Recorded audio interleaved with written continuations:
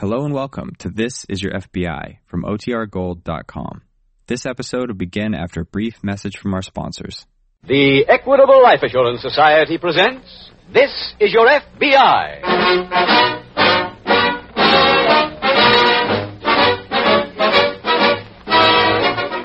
This is Your FBI, the official broadcast from the files of the Federal Bureau of Investigation.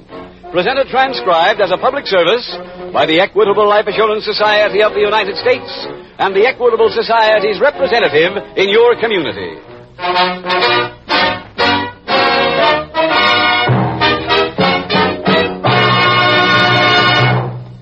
Did you receive a special invitation to listen to tonight's broadcast? It may sound strange, but quite a large number of people were actually invited to listen in tonight by Equitable Society representatives.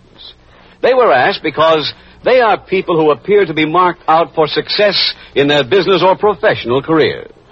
People who are sure to be interested in the Equitable Society's plan for men and women on the way up. In approximately 14 minutes, I'll give you the full details on this plan for every man who believes he is good enough to make a real success in life. It is offered by the Equitable Life Assurance Society of the United States.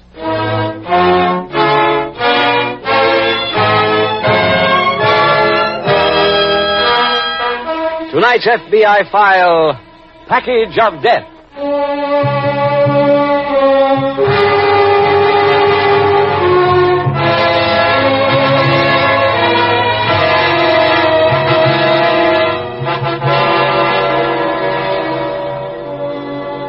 By the very nature of their business, the men who comprise the Federal Bureau of Investigation come into daily contact with a greater variety of criminals than perhaps any other law enforcement officers.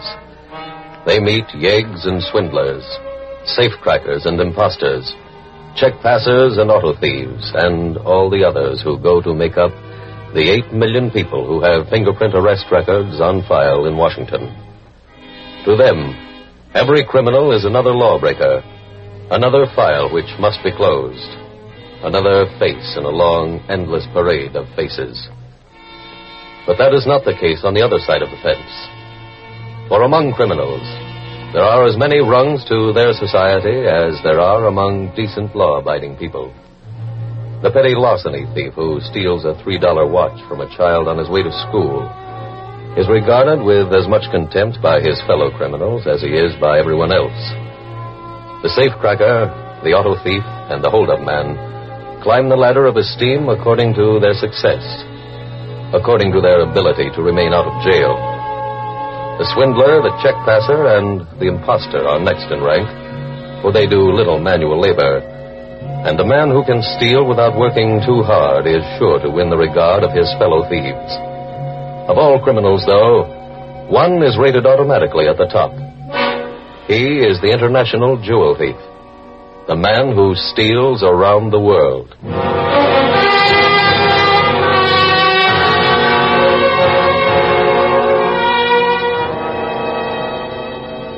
Tonight's file opens in the crew's quarters of a small freighter en route from Europe to the United States. Some members of the crew lie idly about. In one corner of the big room, a very sick man lies in his bunk. A companion sits beside him. Hurts bad, huh, Pete? Yeah. You want me to call the doctor again?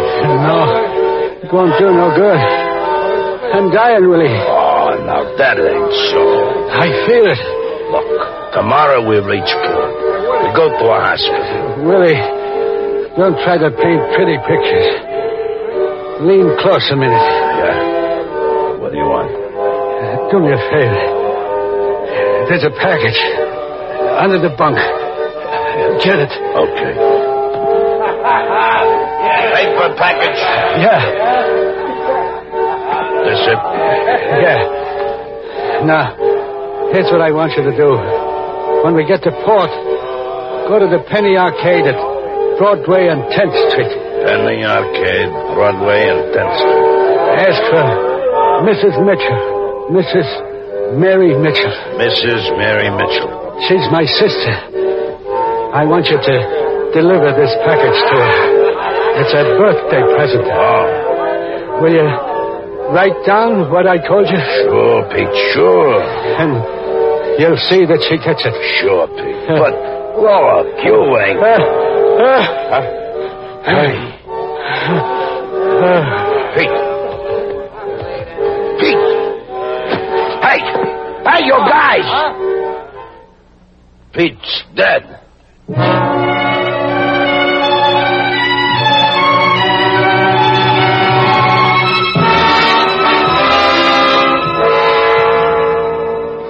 Meanwhile, at a local FBI field office in a large city on the eastern coast, Special Agent Howard Scott approaches the desk of Agent Jim Taylor. Hi, Jim. Hello, Scotty. Well, what makes you look so happy? You're looking at a free man. Come again? I just finished my report on that auto theft case, and I got a week's leave coming. I got each day planned. Tomorrow, ice fishing. Next day, skiing. The day Hold it, Scotty. Can't you take it? You know Robert Burns' line about the best laid plans of mice and men? Yeah? Well, your plans have gang after glay. What are you talking about? We were just assigned to a new case. Break it to me gently. Well, so far, it's murder and jewel theft in the order named. Where? In a Paris hotel room. Now, wait a minute, Jim. We're not covering Europe out of this office, are we? No. The French Sûreté sent this information to our headquarters in Washington, and they passed it on to us. What's the story? A Frenchman named Lafourche was found dying by one of the hotel maids. Said he'd been robbed of jewelry worth 5 million francs.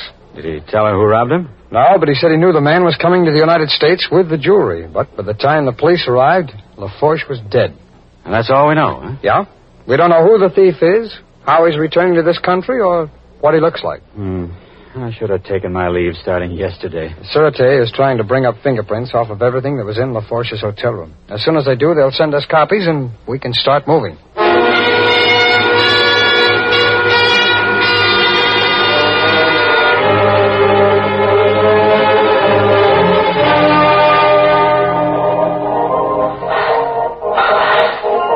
Some change, please? Pennies or nickels? Pennies. Okay. 5, 10, 15, 20, 25. Here you are. Mary, Oh, hi, Eddie. have you heard anything yet? No. Well, what should we Let's do? talk back in the office.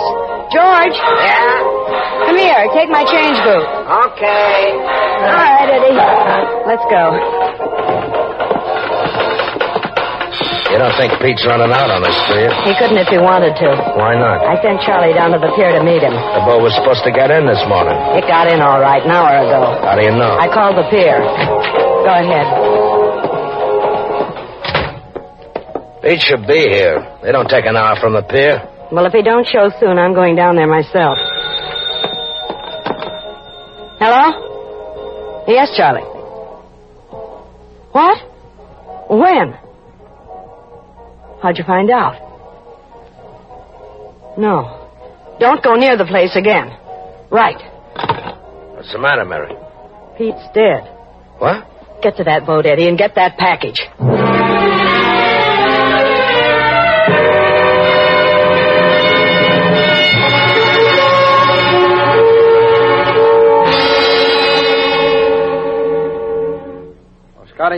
Scotty Washington got those prints from the Sûreté.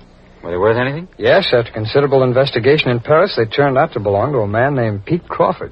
Pete Crawford. That's right. I don't think I know him. We got any record on him? Yeah, just came in from Washington. Here it is. Take a look. Maybe you can get a lead on where he's headed. I sure couldn't. Nothing at all? Well, he's been arrested 31 times in 11 different states. There's no telling which way he'll turn. If we could find out how he's coming back to this country... Oh, we know that now, Scotty.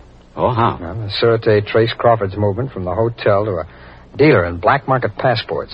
The dealer confessed that he sold Crawford a set of first-class seaman's papers. That means he's coming back by boat, but the question is, which one? Nice question. Sûreté is going to let Washington know as soon as they find out. By that time, might be too late. Yeah. Did the black market dealer say how long ago he sold Crawford those papers? Yeah, 2 weeks ago. Crawford could easily be back in this country by now. In 2 weeks' time. Message from Teletype, Mr. Taylor. Oh, thanks. That's from Washington, Scotty. Hey, Crawford sailed from France on the freighter John Carroll, which docked here today. Now we're getting someplace. I'm going to go down there.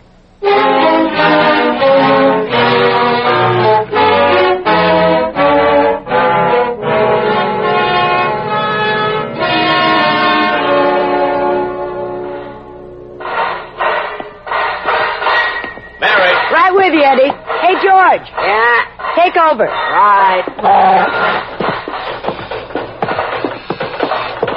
You got the package, Eddie? No. Why not? It wasn't there. You went through all his stuff? 3 times. And you couldn't find anything? Not what I was looking for. Now, go ahead. Right. Did you see Pete's father? He was buried at sea. Maybe they buried the stuff with him. No, his clothes were still there. Did you go through them? I just told you 3 times. I come up with 0. He had it with him when he left France. You sure? Positive. He sent me a cable. Somebody must have clipped it after he died. Did you see anybody else from the crew? Sure. But I couldn't ask him if they saw any hot jewelry laying around. I got it. Hello? Yeah, speaking. Who? Yeah. You have? Well, where are you? Yes, I'll wait. Have you got this address? Yes. Yes, I'll wait right here for you. Goodbye. That was the guy from the boat. Pete gave him the package. Gave it to him? To bring to me. No kidding. He's on his way over. Go out front, Eddie. Take over the change counter. Well, what for? I want you out there when this guy gets here. Well, what's his name? Sebring. The minute he comes, bring him back here. This is one guy I don't want to keep waiting.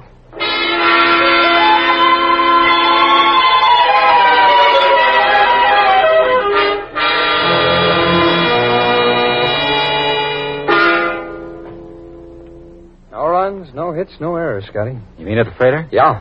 Pete Crawford's dead. Oh? When that happened? He died at sea. How about his effects? Did you go through them? Yes, but I was the second man through the door in that department. Somebody who identified himself as Crawford's brother had already been there and gone through his belongings. According to his record, Crawford had no brother. Yeah, I know. You got any description on this imposter? I got one from everybody I could find who had seen him. Of the match? Pretty well. I'm having one of our artists work up a composite picture of him. Uh-huh. I assume you didn't find the jewelry. No, and I don't think whoever this other man was found it either. From what I heard, he seemed to be pretty annoyed and kept going through Crawford's clothes. This is a nice, simple case. Oh, we have got one of the leads, Scotty. Crawford was pretty friendly with another member of the crew, somebody named Sebring. Did you talk to Sebring? No, he'd already gone ashore, but I got a description on him. As soon as our artist finishes with the composite picture on the phony brother, we'll send out a warrant on both of them.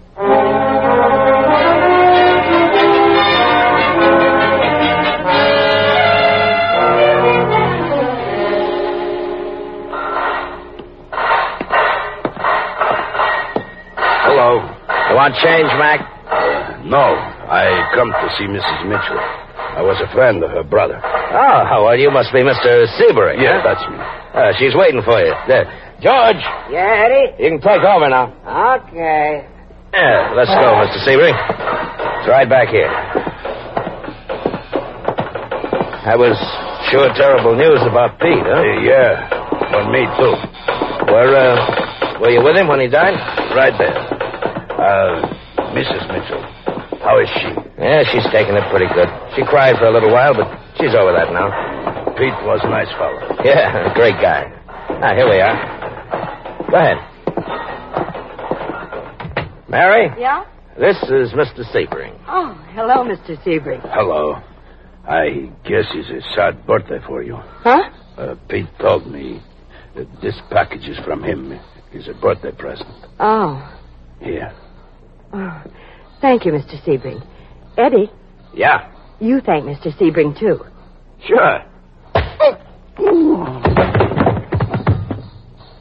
Now, let's take a look at the birthday present.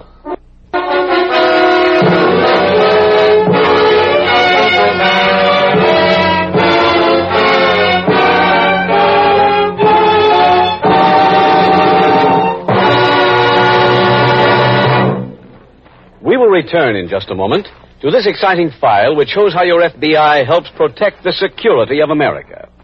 Now let's turn from the present to the future. What's the prediction for the new decade?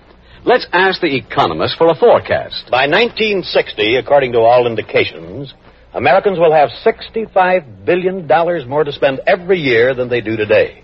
In other words, our annual national income is due to rise from 210 to 275 billions of dollars.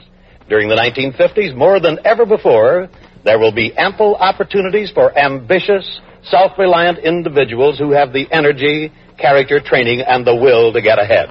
Does that describe you? Are you optimistic about your own future?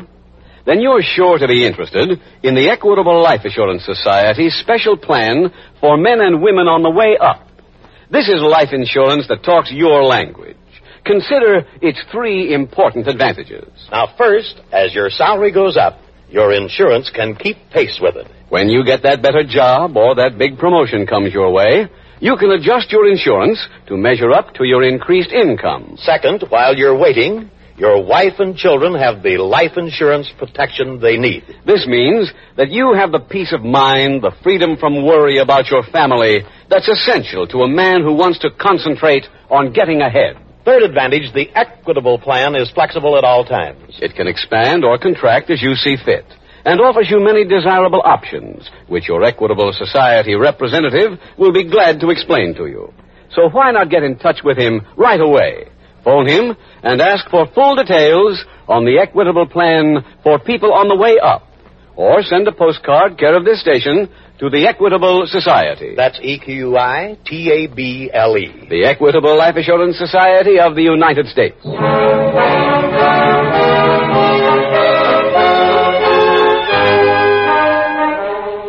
And now back to the FBI file, Package of Death.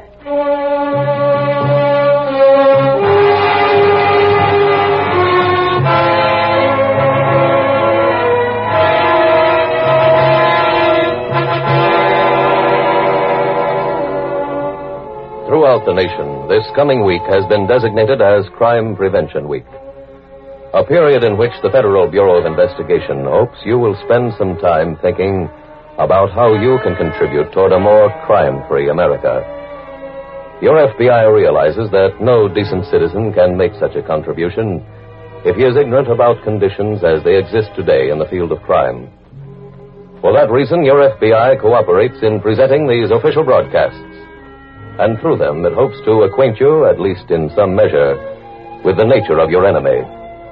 Part of that education lies in teaching you not to be surprised, as some of you may have been this evening, to learn that the head of an international ring of jewel thieves could be and was a woman. One of the facts about crime with which you ought to be familiar is that year in and year out, approximately 10% of all people arrested in the United States are women. Nor is it true, as some may think, that the crimes for which those women are arrested every year are petty offenses against the public welfare. In terms of percentage, the records gathered by your FBI show that more women than men were arrested for the following crimes: forgery, arson, larceny, assault, and criminal homicide. Criminal homicide being another way of saying murder.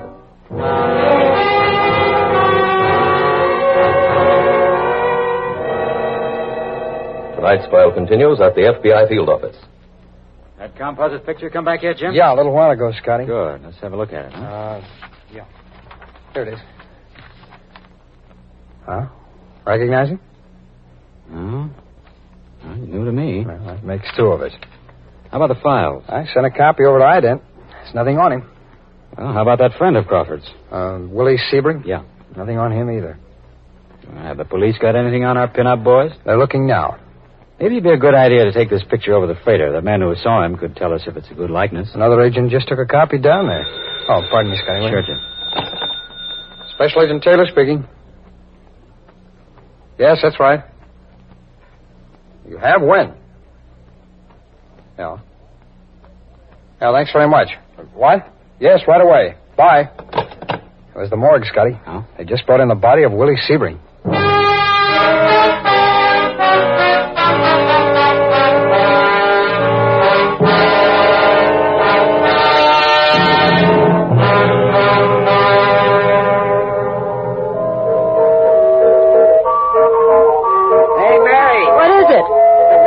Machine is broke. What happened? Some crumb put in a slug. Well, fix it. Okay. Hi, Mary. What happened to the stiff? I dumped him. I thought you were going to check in with me. Yeah, I figured it was too late. Besides, I didn't have no trouble. Well, take over the change booth, will you? Huh? Where you going? To see somebody who might buy the loot. The whole thing? Mm-hmm. You want me to go with you? No, stay here and take care of the joint. Well, suppose this guy tries to clip you. Eddie. When I can't handle any fence who ever lived, I'll start playing these machines myself.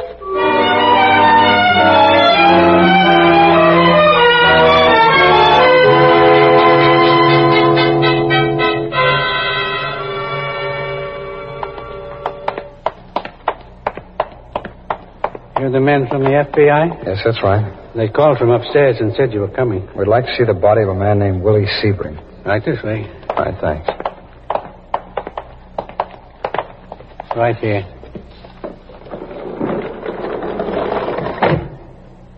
Scotty? You got the coroner's report there? Yeah. He's got this head wound listed as the cause of death, hasn't he? That's right, Jim. Looks like Sebring was hit from behind. Yeah. Something real heavy. Yeah. Okay, I think we've seen enough. You still got his effects down here? Over there, in the box with his name on it. Okay, thanks. Let's go look at the box, Scotty. Huh? Okay. Kane, Richardson, Sanford, Sebring. Here it is. W. Sebring. Mm-hmm. Very small box. Couldn't have had much. He didn't. I'll look at the wallet. Okay. $30 in it. That means he wasn't robbed, anyway. Nothing much else in the wallet. Or in the box either. Just this half-empty pack of cigarettes and a fresh book of matches. Not much to work on. Well, these matches, they're from Arthur's Bar and Grill over on 16th Street. You could have picked them up this afternoon, Jim. Yeah. Yeah, come on, Scotty. Let's go up there and see if they remember Sebring.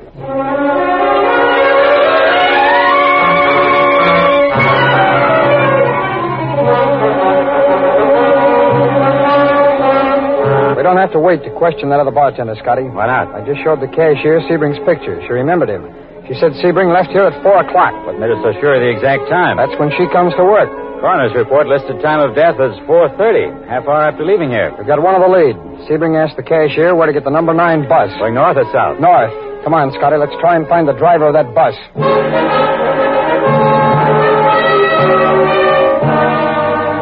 I just finished questioning the bus driver. Get anything? Yes, he remembered Sebring. Said he got off the bus at 10th and Willoughby. The driver also said Sebring asked him where he could buy a condolence card. Quite a few stores around there sell those cards, Jim. Yeah, I know. Let's try and locate the one that Sebring went to.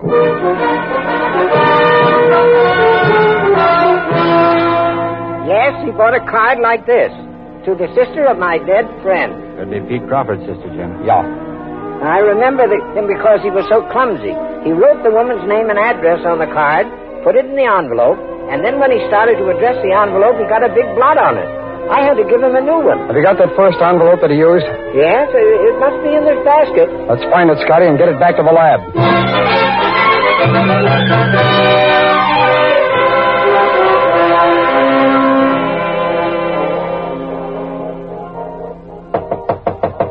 Come in. Mrs. Mitchell? Yes? We're special agents of the FBI. Both of you? Yes. Here are my credentials. Well, sit down. I'd like to ask you a few questions. About what? A man named Pete Crawford?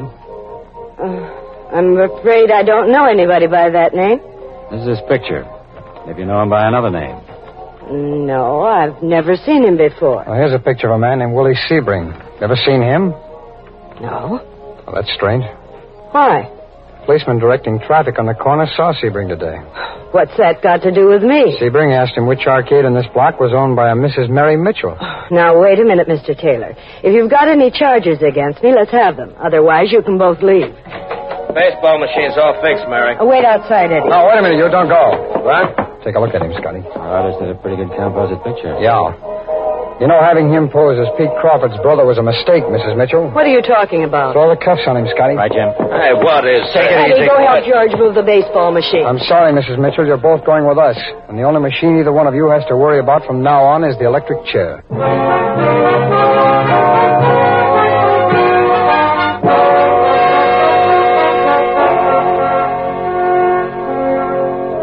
In view of the more serious crime of the murder of Willie Sebring, Eddie Butler and Mary Mitchell were turned over to local authorities, convicted and sentenced to be executed. As Special Agent Taylor hoped, the FBI crime laboratory was able to supply the name and address of Mrs. Mitchell. Willie Sebring had written that name and address on the condolence card and put the card in an envelope. Then, because of an accident, he discarded the envelope. The FBI lab, through the use of infrared photography on the inside of the envelope, was able to read what had been written on it. A list of phone numbers in Mrs. Mitchell's purse led to the arrest of the remaining members of the ring. And so another case from the files of the Federal Bureau of Investigation, a case which originated some 3,500 miles away, was solved. While it is true that the final clue came from the FBI laboratory, it is also true that no solution to this case would have been possible without the fine investigative work on the part of the members of the French Sûreté. Your FBI, therefore, wishes to thank the French law enforcement agency and to tell you, the public, that this kind of international cooperation is the rule, not the exception, in the never-ending war against every criminal in the world.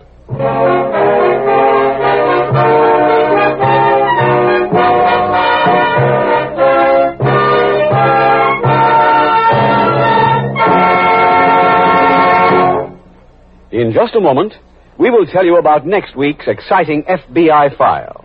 Now, one last word on the Equitable Society's plan for men and women on the way up. It's a plan for the man who is justified in believing that someday his boss will say to him, Ken, I have some good news for you. We've decided to promote you to Johnson's old job with a raise in salary that ought to make you pretty happy. If you're that kind of man, then the sooner you get in touch with an Equitable Society representative, the better. Ask him for full information on the Equitable Society's life insurance plan for men and women on the way up. Or send a postcard, care of this station, to the Equitable Life Assurance Society.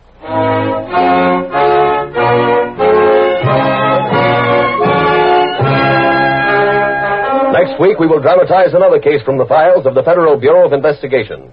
The story of a thrilling race between two ex-convicts and two FBI agents to find a missing man. Its subject, assault. Its title, The Telltale Calendar.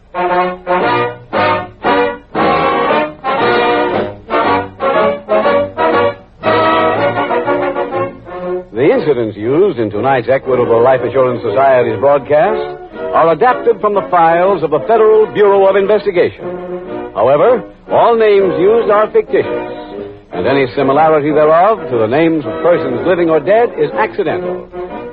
Tonight, the music was composed and conducted by Frederick Steiner. The author was Jerry D. Lewis. Your narrator was William Woodson, and Special Agent Taylor was played by Stacey Harris. Others in the cast were Herb Butterfield, Whitfield Connor, Bill Conrad, Ted DeCorsia, Marlo Dwyer, and John Sheehan. This Is Your FBI is a Jerry Devine production. This is Larry Keating speaking for the Equitable Life Assurance Society of the United States and the Equitable Society's representative in your community, and inviting you to tune in again next week at the same time when the Equitable Life Assurance Society will bring you another thrilling transcribed story from the files of the Federal Bureau of Investigation. The Telltale Calendar on This Is Your FBI. The Adventures of Ozzie and Harriet, fun for the whole family, follows immediately over most of these same ABC stations. Stay tuned. This is ABC, the American Broadcasting Company.